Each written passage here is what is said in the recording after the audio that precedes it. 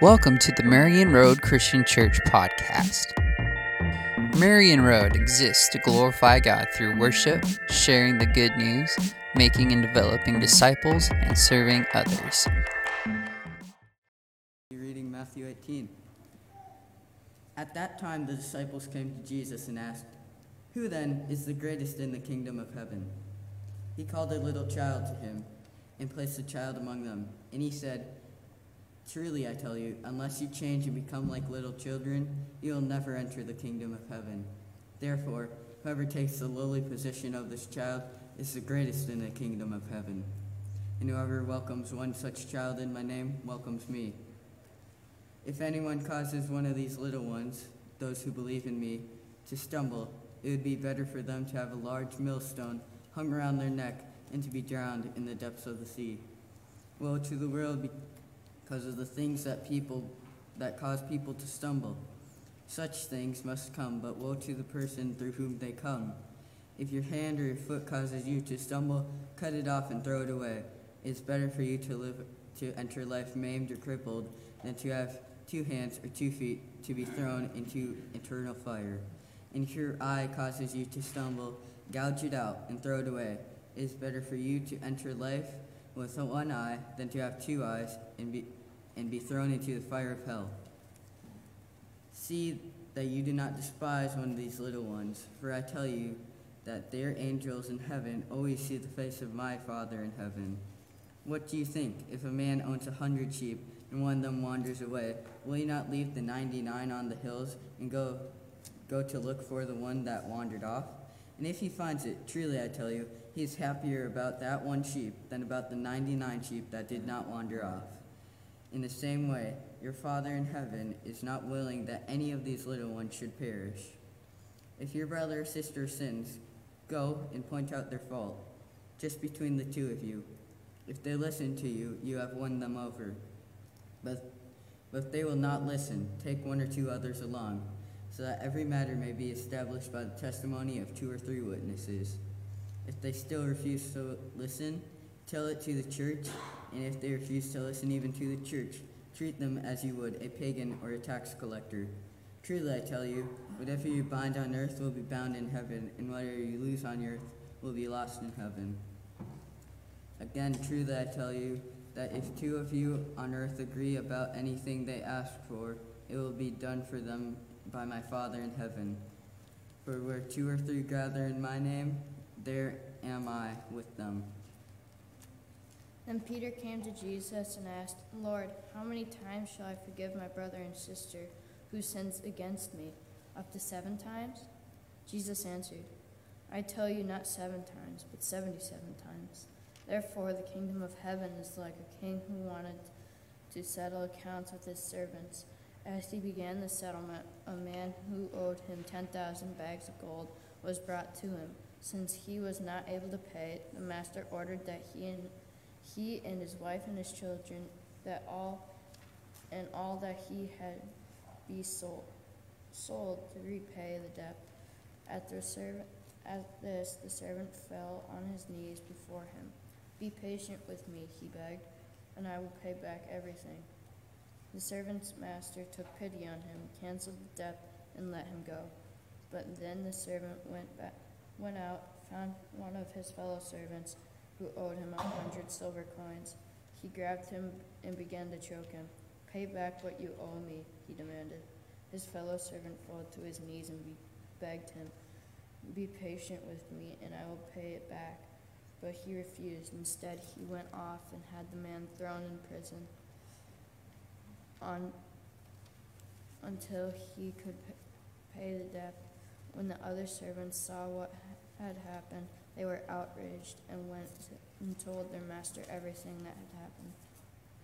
Then the master called the servant in. "You wicked servant," he said. "I canceled all your debt to be of yours because you begged me to. Shouldn't you have had mercy on your fellow servant just as I had on you?" In anger, his master handed him over to the jailers to be tortured until he could pay back all he owed. This is how my heavenly Father will treat each of you unless you forgive your brother and sister from your heart.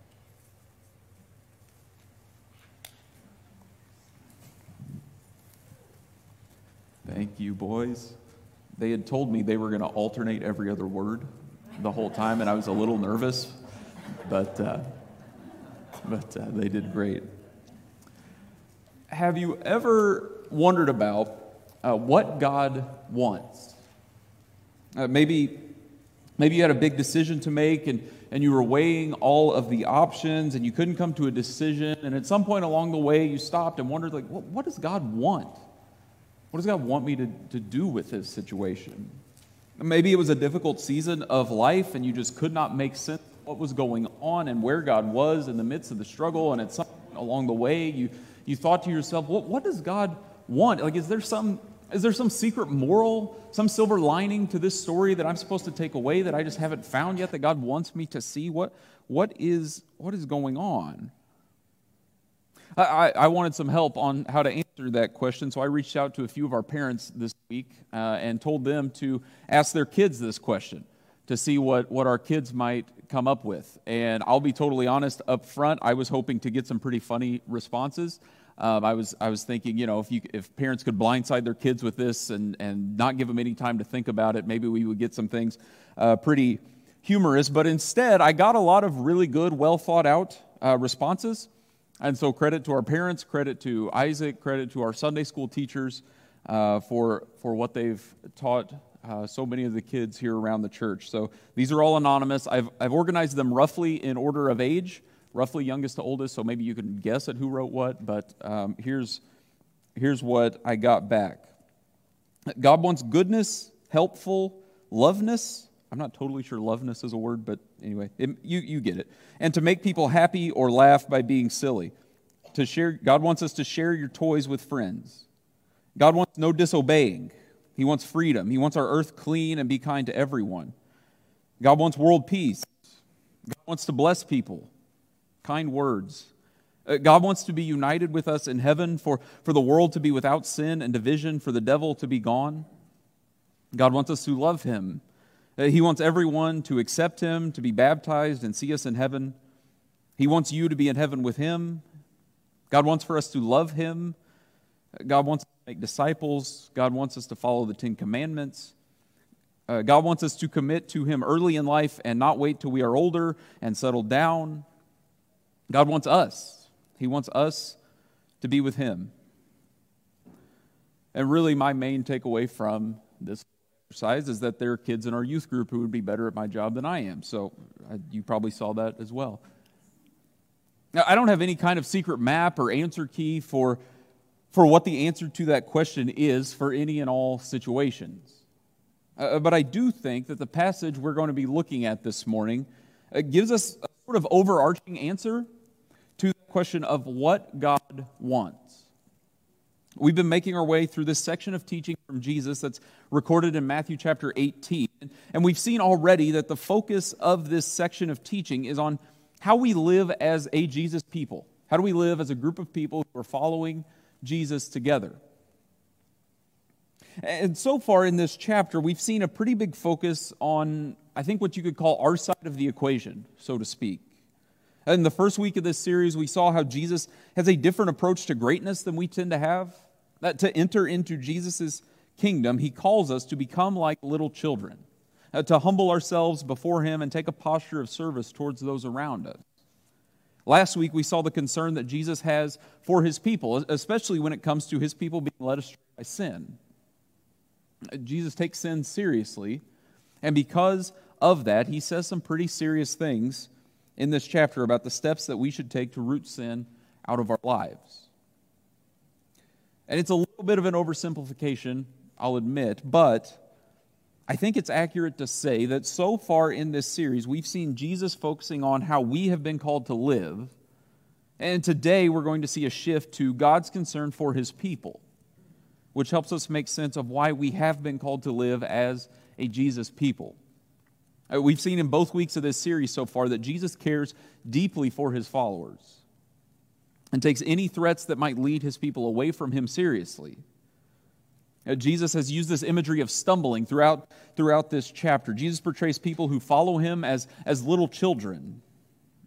And if you've ever seen little children walk for any amount of time, you know how easy it is for a child to pretty easily trip or stumble or fall over.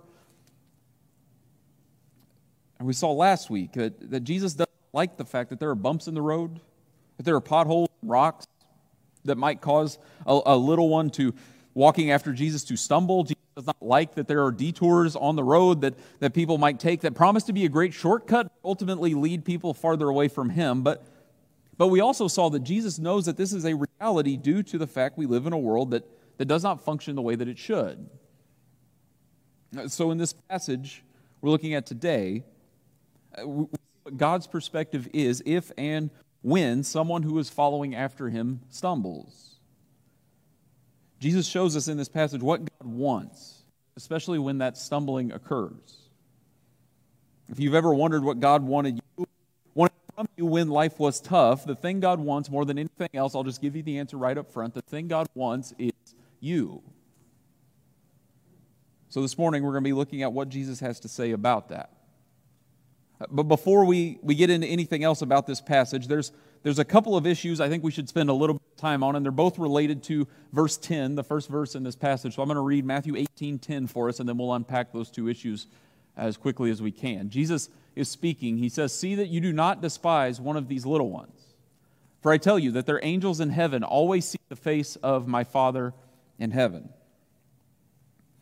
Jesus says this thing about angels in heaven. And I want to be careful with this verse because it's just one part of this passage, and it would be easy to get distracted with all kinds of theories. There was belief among some people in Jesus' day that everyone had what we might call a guardian angel of some sort. Over in Acts chapter 12, we get this story where the Apostle Peter is miraculously released from prison. After he gets released, he goes to a home where a group of Christians are gathered, and he's outside, he's knocking on the door, and it's actually kind of a funny story because he's out there knocking on the door, and they just leave him out there because they don't believe that it's actually Peter. And they think there's no way Peter got out of prison. They don't know what to do with this. They say, well, it must be his angel. Peter must have died, and now that's his angel outside. Now, it would be wise of us to not read too much into this, but I think we can at least conclude, based on what we see across Scripture as a whole, and here in Matthew 18:10, that there are spiritual beings that have been created by God, and those beings are invested in the business of this earth, including our lives. But that is not the main point of verse 10. The main point of this verse is what Jesus has to say there in verse 10 about the access that his people have to God the Father. This is imagery of a royal court. And not just anyone can wander into the king's throne room. Or to think of a rough parallel today, you can't just walk up to the front door of the White House, knock on the door, and ask if you can pop into the Oval Office for a couple minutes. That's not how it works. So imagine what kind of access someone would have in Jesus' day if they were sitting in the king's throne room continuously. Or even if it's just not a king, just think of human relationships in general. How close would you have to be to someone where you were never out of their sight? You would have to have a pretty good relationship, at least I would hope, or you're going to get sick of each other pretty quick. And the point Jesus is making there in verse 10 is that little ones, followers of Jesus, have such intimate access to the King of the universe because they always have an advocate in his presence. And for that reason, Jesus advises against despising another follower of Jesus, is how the NIV translates that phrase. And that word that's translated despising means looking down on someone, treating them as less than or inferior, as if they have no value. Jesus says that we're not to treat little ones in this way. And if we're tracking with how Jesus has used that term for little ones throughout this chapter, we can see that he's referring to how we deal with one another. If we truly believe the gospel, that means that we should always view one another as valuable. Because the fact that Jesus has died for us means that none of us ever have the option of looking down on someone else. Now, if Jesus had to die for you and had to die for someone else, you don't have any high ground to claim. Now, the second issue I want to tackle quickly is verse 11 of this passage. Because if you look closely at your Bible right now, you might notice that there isn't a verse 11. So, what's going on here? Did someone decide they didn't like verse 11 and so they just cut it out of our Bibles? Well, right here is an example of what New Testament scholars call textual criticism. We don't have time this morning to say everything that could be said about textual criticism, but it's important for us to know that we don't have any of the original editions of any of our books of the Bible, but we do have lots of copies. Just to make a quick comparison, we have roughly 200 copies of the Lives of the 12 Caesars written by the Roman historian Suetonius. And Suetonius wrote in the early 2nd century. And the oldest of the copies that we have of his writings come from around the 9th century. So we have about 200 copies, and the oldest of those copies are about 600 or 700 years after Suetonius was alive and was writing. We have over 5,700 copies of the New Testament in its original Greek. Not to mention copies of it that come to us in other forms, quoted in other places, or are translated into other languages. And the oldest of those copies come from the early 2nd century. So just a few decades after the last books of the New Testament were written. And so, because we have all of these copies, scholars work to compare them and try to sort out what the original copies of our New Testament said as best as we can tell, because while the authors of Scripture were absolutely inspired by the Holy Spirit when they were writing, the scribes that made copies of their writings, and then the scribes that made copies of the copies, and the scribes that made copies of the copies of the copies, sometimes they made mistakes. Sometimes they tried to smooth out what was in the text just to make it a little easier to read. And this seems to be one of the instances where that's happened. If you look down at your Bible, you probably don't have a verse 11 in the text, but there's probably a footnote or something like that, and you can look down at the bottom of the page, and it will probably say something like, some manuscripts include here the words of Luke 19:10. Luke 19:10 says, "For the Son of Man came to seek and to save the lost."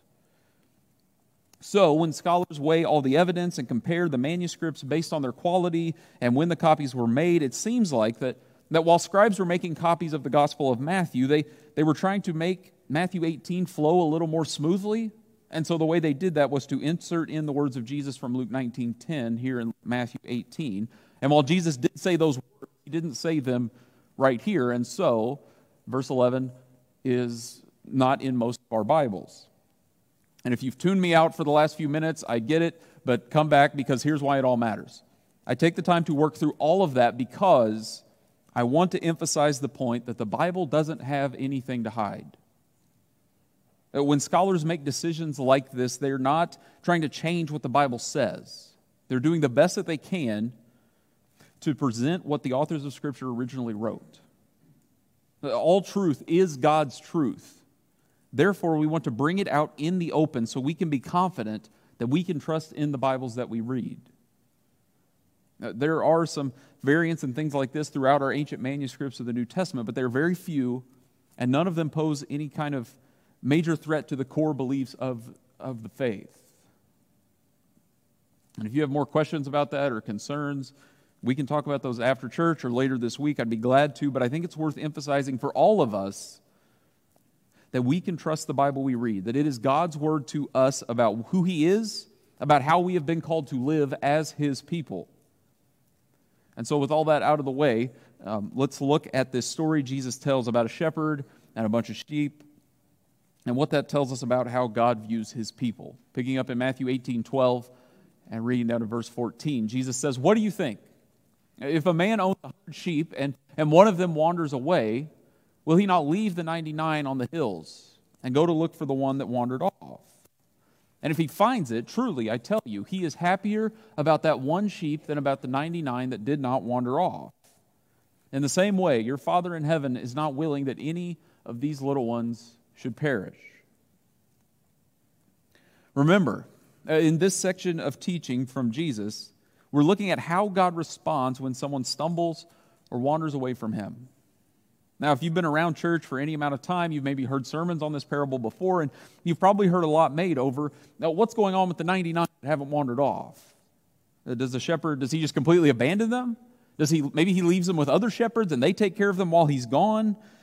Would a shepherd normally have done something like this? Or is this something completely unheard of to the people that are listening to Jesus as He's speaking here? I want to be careful and make sure I don't overstate my case or go beyond what Jesus says right here in this parable, but I think if we come to this parable mainly concerned about what's going on with the 99, we've kind of missed the point of what Jesus is saying. And I think at least in part of the time we miss the point, because if you're listening to me right now, there's a pretty good chance that you're a part of the 99 that hasn't wandered off. Now, that doesn't mean anyone who's ever read this story and wondered about what's going on with the rest of the sheep is a bad person or anything like that. It just means that when we come to this parable, we should do the best that we can to focus on what Jesus is focused on as he's telling us this story. His focus is on the concern the shepherd has for the one that's wandered away. Or to use the words that Jesus uses elsewhere in this chapter, his focus is on how God views a little one who stumbles. So what does God do when that stumbling happens? How does God respond when someone has been following him, but they go through some kind of tragedy in life and they feel like God has let them down? How does God respond when someone gets burned by a church and they just decide to give up on the whole thing? How does God respond when someone becomes infatuated with false teaching or with a political issue and that takes the place of Jesus in their life? How does God respond when someone graduates and they go out on their own for the first time and they just decide getting up early on a Sunday morning to go to church just isn't worth it? How does God respond when someone decides they're just too busy, they got too much going on to worry about going to church anymore? Does God just throw up his hands and give up? Does he just assume they'll be back eventually and doesn't worry about it? Does he tell them not to let the door hit them on the way out? How does our God respond? What Jesus says here in this parable is that the shepherd leaves the flock. That doesn't mean that the shepherd doesn't care about the other 99. It doesn't mean that he's fine with the rest of that flock being left to fend for themselves as long as he gets that one sheep back. It is a demonstration of how much God, our shepherd, cares for each and every one of us. For those that wander off, God pursues them.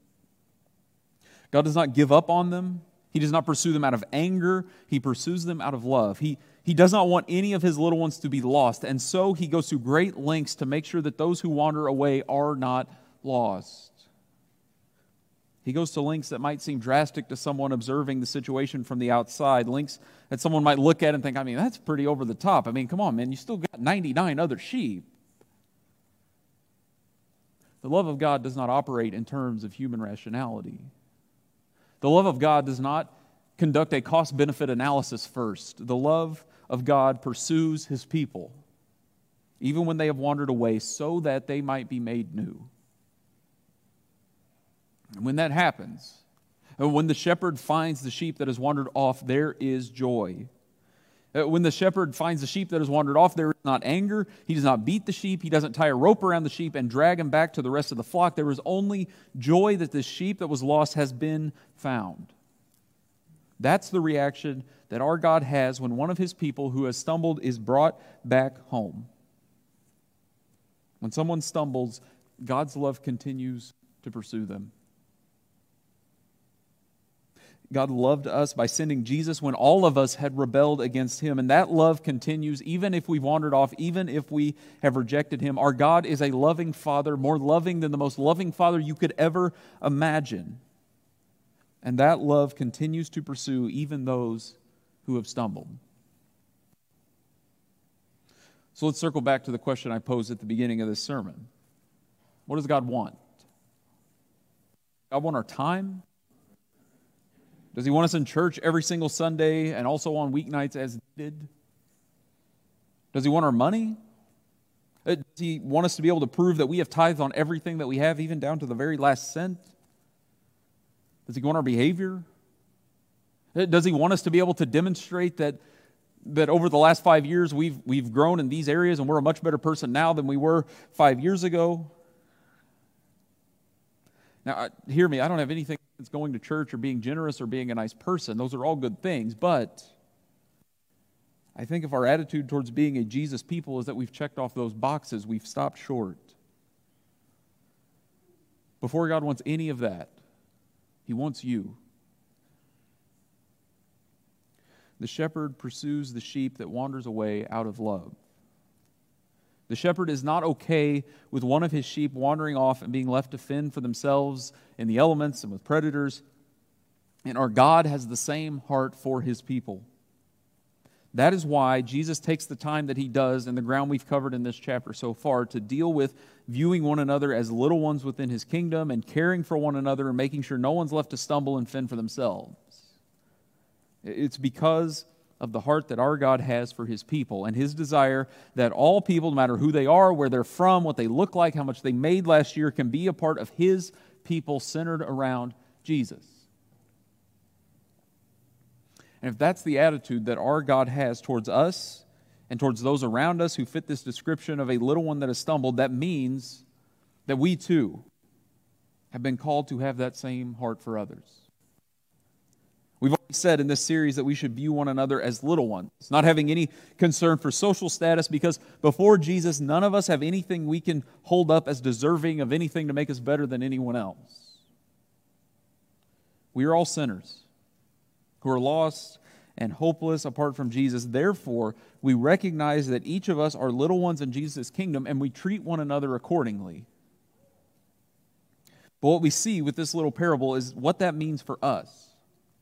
What lengths that Jesus has gone to when we were lost and wandering. He left the joy and the perfection of heaven to come to this earth and give his own life on the cross for us, bringing us back from wandering away so that we can be a part of his people.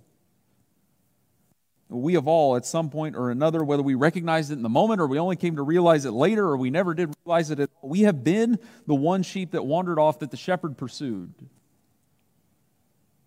And if that's the heart Jesus had for you and for me when we had wandered away, it's the heart we should take on as well. I don't know if a name or a face has come to mind for you this morning, but my guess is that if we took the time to think of it, each of us could come up with someone who fits the bill of what Jesus describes in this passage. Someone who was following Jesus and for whatever reason is not at this point. It might be a child, it might be a sibling, it might be a close friend, it might be someone else.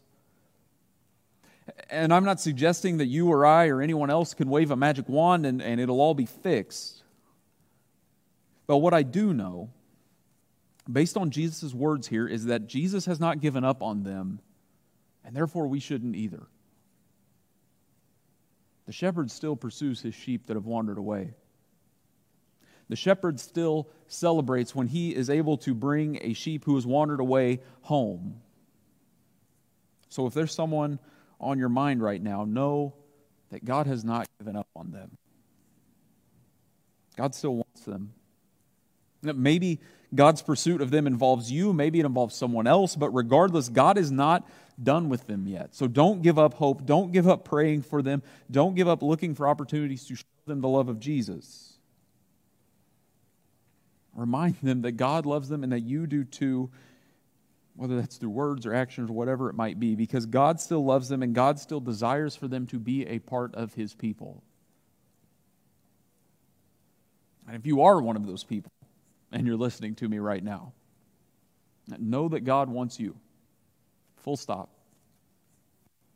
He's not after you because he needs people to tell him how great he is. He's not after you because he's mad at you. He's not after you because he needs something from you.